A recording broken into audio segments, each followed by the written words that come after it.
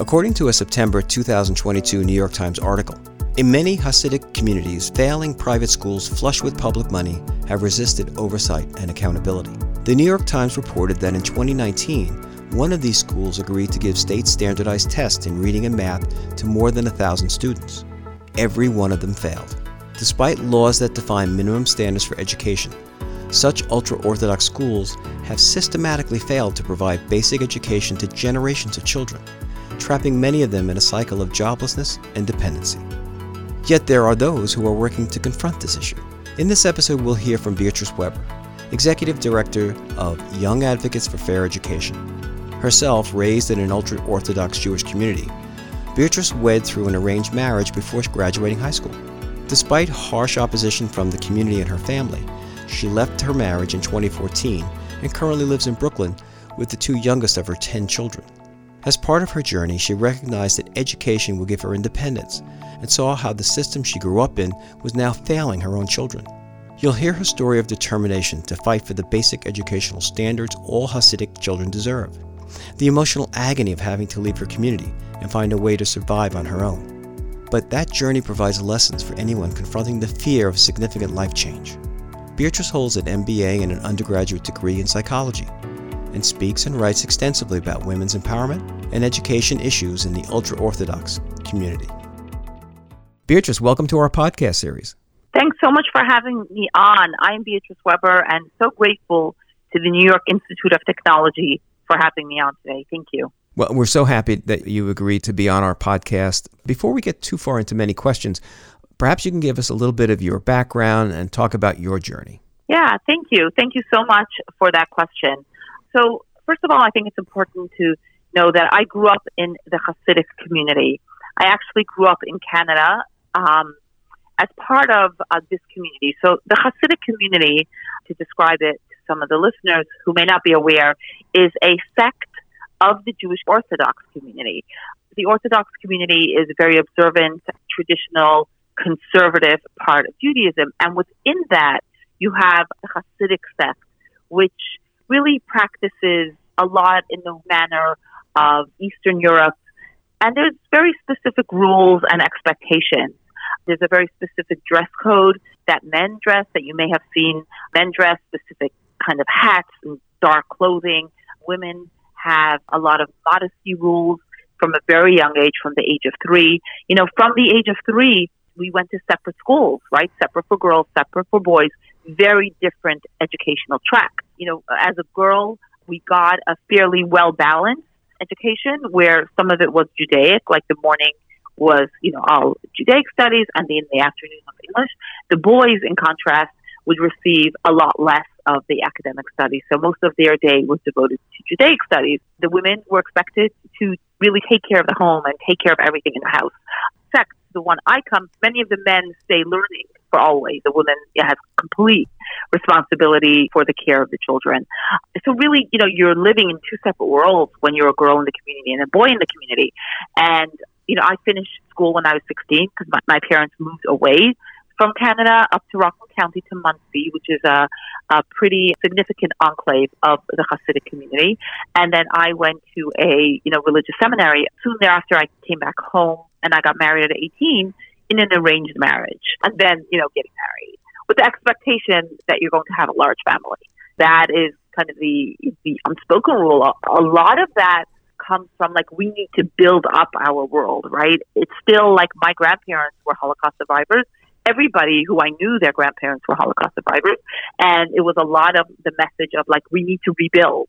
And the way to rebuild is we're going to have, you know, these large families. And everybody, all my siblings, I'm one of 8, my ex-husband is one of 9, very typically. And you start young, right? Beatrice, we could describe the community you lived in as ultra-Orthodox, right? Because, you know, as we talk about some of these communities, and we'll get into it a little deeper, but there are several, especially immigrant cultures within the United States, where arranged marriages are sort of an accepted practice. So it's not just the ultra-Orthodox community that you've come from. There's others.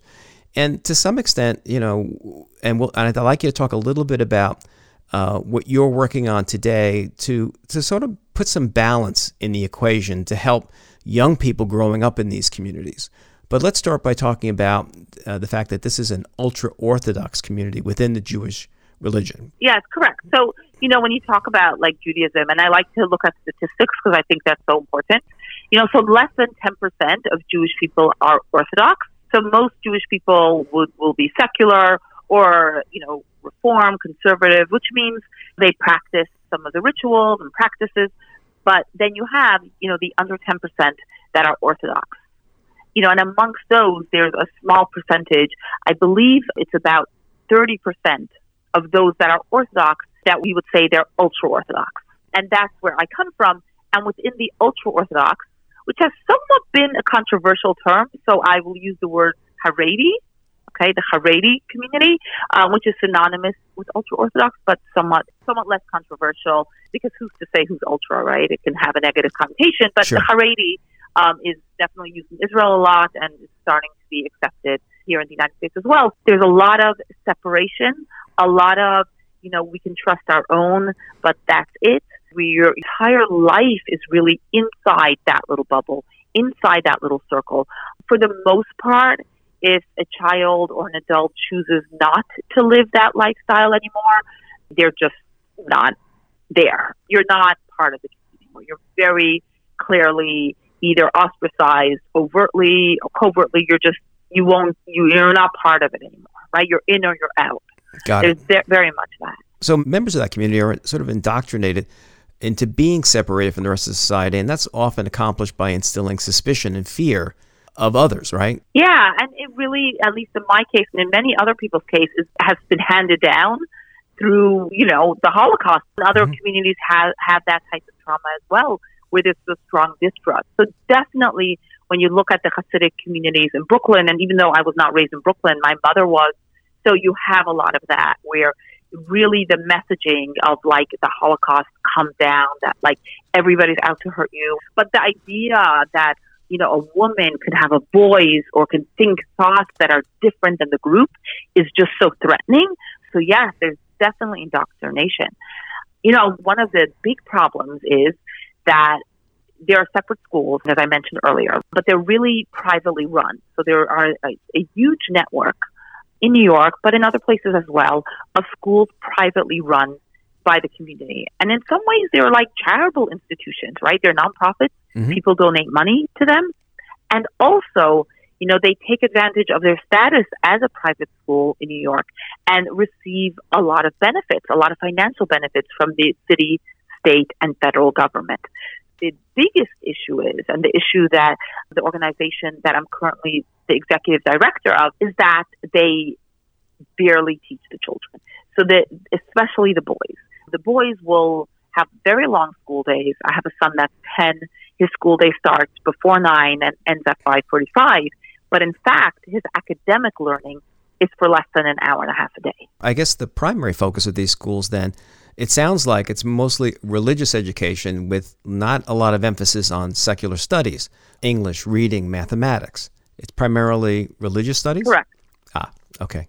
Correct, yes. So, the religious studies go until like 4:30, and then at 4:30, they'll have an hour of academic studies. And those academic studies for the boys, again, now speaking about the boys now, end by the time they're 13. So what you have is, generations of boys and young men who end up with maybe a third grade literacy level. Okay, but they both go to a yeshiva, a religious school, correct? So one of them does not. One of them is a little older, and she is in a public school. Okay. But my younger son is in a Hasidic yeshiva. So I want to clarify that there are some yeshivas that I know of personally in New York City that provide a stellar education, an excellent education.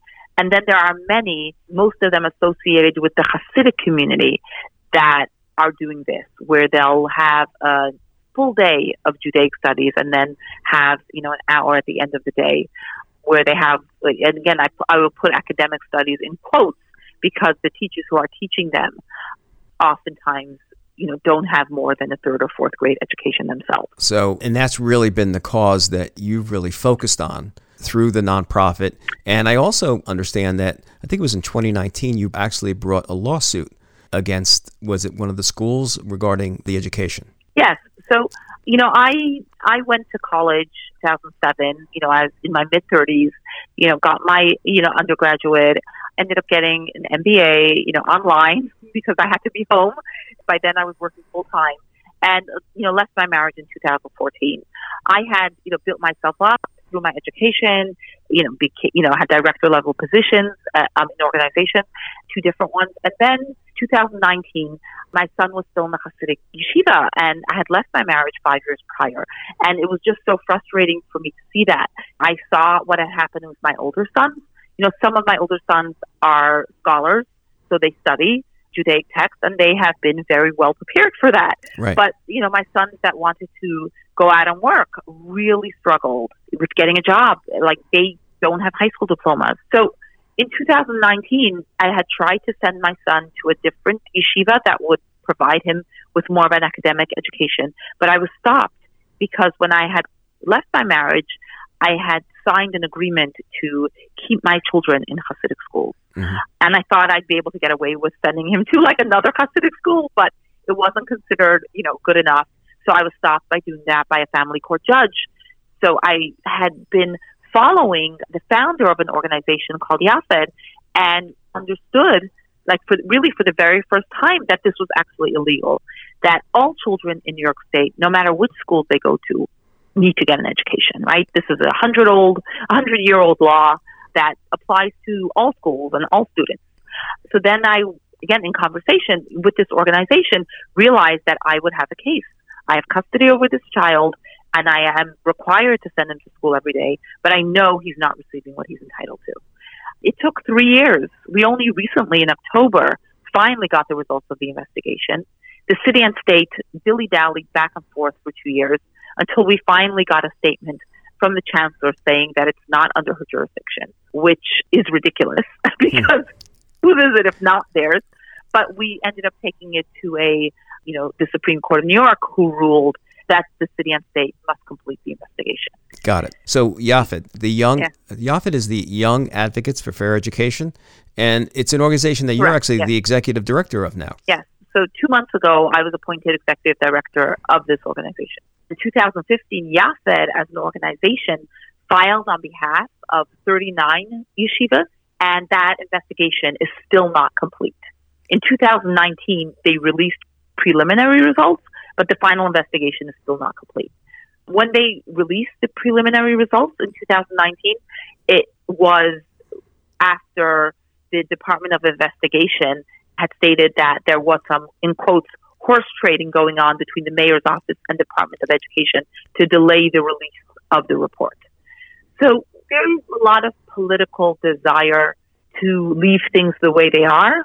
The Hasidic community has gotten very large, has a lot of political power. So it's an organization such as Yafed is absolutely vital to ensure that change does happen. Now, let's talk about your personal journey. So we sort of started out talking about that you were married at a very young age, you were raising a family, you had many children, and at some point in your life you started to think that, something needs to change. Could you talk us through that a bit? Yeah, so, to be honest, it was, quite of an emotional crisis for me. At that point, I had 8 children. We had moved back. We were living in the United States already. I had a miscarriage. I got depressed, and I got terrified. And I was very, those first few years, which were quite a lot of them, over a decade, I had just done what I was told to do was the right thing, followed along. Every now and then I would get upset about different things, but I would just really shut myself down and continue doing what I was told to do. Be a good housekeeper, be a good mother, be a good wife. But at that point, I finally reached out for help, which was huge. This was back in 2005. It's a little different now in the community, but at that point, my parents, the idea of me going for therapy was absolutely horrifying. My ex actually forbade me to go. And for the very first time, I said, I deserve this. I need this help. I'm really worried about what will happen if I don't get the help. And in that process of starting to talk about my life and, what do I like? What do I want? What do I desire? Going to college, getting an education really came up as one of the very first things. I was in my mid-30s, hadn't graduated high school, so it was a scary move. But I did it, and it changed my life. It really changed my life. I tried very hard to to see what I could do to stay in the marriage. I know, there were rabbis who very much wanted me to stay. I tried to make it work for, quite a number of years. But ultimately in 2014, I left. By then, I had started an MBA. So I got my, undergraduate degree in psychology. So I, went back to the nonprofit that I had started working at earlier and started working there full time. I was director of operations. And then in the evenings started doing, an online MBA program, which really, it was incredible. It's so wonderful, that colleges now provide different type of learning options. So I'd work all day and then come home and then spend, till 12 midnight doing my homework. So by the time I left my marriage, I was in the middle of my MBA. I had a director level job, and that gave me the confidence to leave. I left with my 4 youngest, and I left, I ended up needing to leave in the middle of the night. My ex had been threatening me that if I do leave him, I won't see any of the children again. And I was scared. I knew my family did not want me to leave my marriage, but I did not expect to get the pushback I did. It was about as awful as it gets. Instead of having my family support me, they really very publicly closed me. Gratefully, I did remain with custody of the younger children. But meanwhile, as all this was going along, I was still finishing my MBA, doing that. I later got a PMP, a project management professional as well, which, helped me towards my career, and was really, doing pretty well, professionally. And that's so important throughout all of this, because there's one thing leaving a marriage with young children, but then how do you support yourself? So you really saw the value of education. There's so much talk today about taking, that people just don't see the value of an advanced education anymore. But the reality is, and I see it, there's a difference between looking at things as the value of education versus the cost of education. And so what happens in our society, I think we need to balance that, because, I agree with a lot of people that the cost may be high, but certainly the value is there. I want your thoughts on that. That's a very good question and very interesting. So when I, did my undergraduate degree, I was eligible for all the things, right? So it didn't cost me anything. But when it came to do my master's, I had to put a lot of thought into it, right? Mm-hmm. We were just getting by. There was no extra money available for me to go to college. And I really had to think about, how was I going to do this? And for me, the value of an education was, immeasurable. I ended up, I'll never forget those spreadsheets of really making a lot of phone calls and understanding. At some point, I had decided to do an MBA because I thought it would be practical, because I had been working in administrative roles in nonprofits. So I figured, administrative role, let me do an MBA. That will probably help me. And I think it was a wise decision, even though if I was younger and had more options in my life, I may have not chosen that. But at that point in my life, that was the best thing, and really, helped me for many years till today. For me, and hearing you, it's inspiring. And the fact that you now work for an advocacy group that is pushing for higher education standards at some of these religious schools, it sort of shows me that you took this education and you're giving back to your community. And people from the outside probably couldn't really understand what you went through in order to get those degrees. And now you're coming back and saying, wait, I see that we need to do more for our young people. And you're sort of giving back in a way.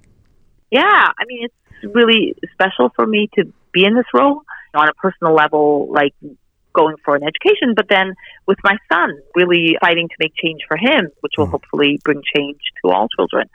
It feels just so synergistic, and I'm so grateful for the opportunity to be able to kind of combine both what's personally so important to me, as well as, my professional experience working in nonprofits, to be able to do this. Beatrice, based on your experience, this is where I'd like it, and I think there are many of our listeners who could really understand what you went through, but so let me phrase the question for you. Based on your experience, if you had to give advice, what are some of the keys to overcoming the fear and taking risks of what you had to do in order to achieve what you wanted to achieve?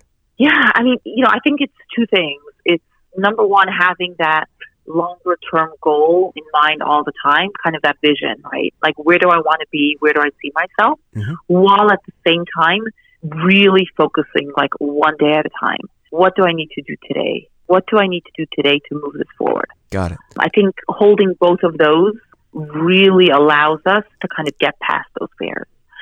And you know what I have found, whichever stage I've been in, right? Whether it was that first job, I'll never forget that first part-time, it was a program coordinator job that I applied for. It was a $16 an hour job back in 2008 at a nonprofit. And I will never forget how terrified I was, right? Because it was my first time applying for a real job forever, right? Like I'd been like an assistant teacher back, for the few months before I got married.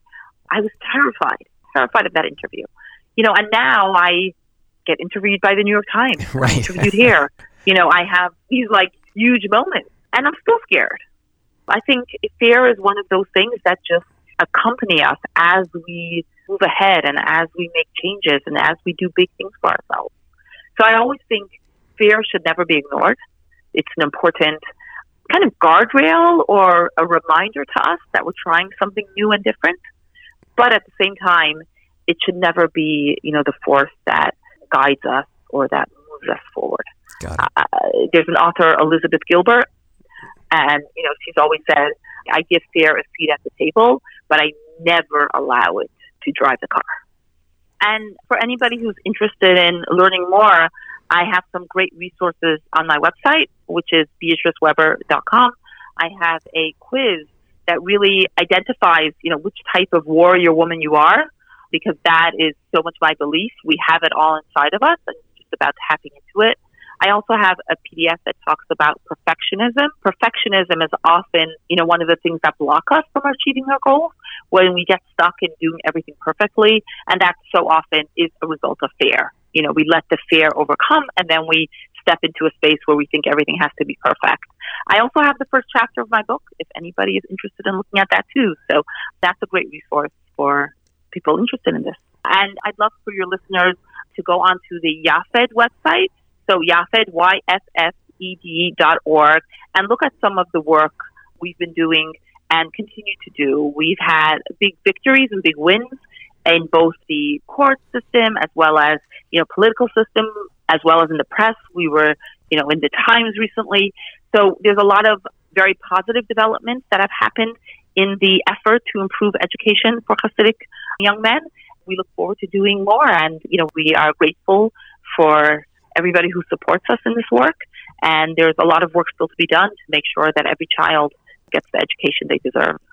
Got it. So that's interesting. Thank you for that quote. We're talking a lot about women and innovators and what are the roadblocks to success. Someone like you, as an example, has an inspiring story that you didn't let things hold you back, despite the fact that the community was sort of set against you of doing this. And yet you thought, no, I've got to do this for myself. I've got to move forward. And as you said, have a clear vision, but work on it every single day. What do I need to do today to move forward? And I think that's wonderful advice. Question for you. What one word describes who you are? Wow, I think I'm going to really think about this. Oh my goodness, one word. Well, I would say courageous. I would use the word courageous, even though it's hard to. Yeah, I would say courageous. I don't think you should shy away from using that word. Your story, and again, I asked you about, overcoming fear and taking risks. And for you, you had so much to lose, and yet you fought on. And that's what courage is all about, right? Beatrice, I can't thank you enough. This has been wonderful, and I think our listeners get a lot out of this. Thank you. Thank you. Thank you very much for having me. Yes, thank you. Anyone who struggles with fear and anxiety about making a critical life-altering change can learn from Beatrice's story. Although confronted with the prospect of being ostracized by her family and community, Beatrice wanted to change her life and create a new path for her children. As she described, fear is one of the things that accompany us as we move ahead, make changes, and do big things for ourselves. Fear should not be ignored, nor should we allow it to take over and deter us from reaching our goals. She paraphrased the author Elizabeth Gilbert, who said, I give fear a seat at the table, but I never allow it to drive the car. Following along that vein, in the book Big Magic, Creative Living Beyond Fear, Gilbert writes, so this, I believe, is the central question upon which all creative living hinges. Do you have the courage to bring forth the treasures that are hidden within you? Now, I guess that's the question anyone, especially innovators, entrepreneurs, and leaders, must at some point ask themselves. We witness the emergence of courage in Beatrice as she confronts those forces attempting to limit her potential and those of her children. Her advice is to have a clear vision and work on it every single day. Remember, in time, even small steps will aggregate to profound change. We thank Beatrice for sharing her experience and valuable insights. This podcast is executive produced by John Rebecki and New York Institute of Technology in conjunction with the School of Management and the Office of Strategic Communications and External Affairs. The interim dean of the School of Management and executive producer of this podcast is Deborah Cohen. Our marketing and social media strategist is Petra Shantaraga, and our audio editor and mixer is Brian Falk from Abacus Entertainment. Special thanks to Professor Ellie Schwartz and Victoria Greco for all their support. Until next time.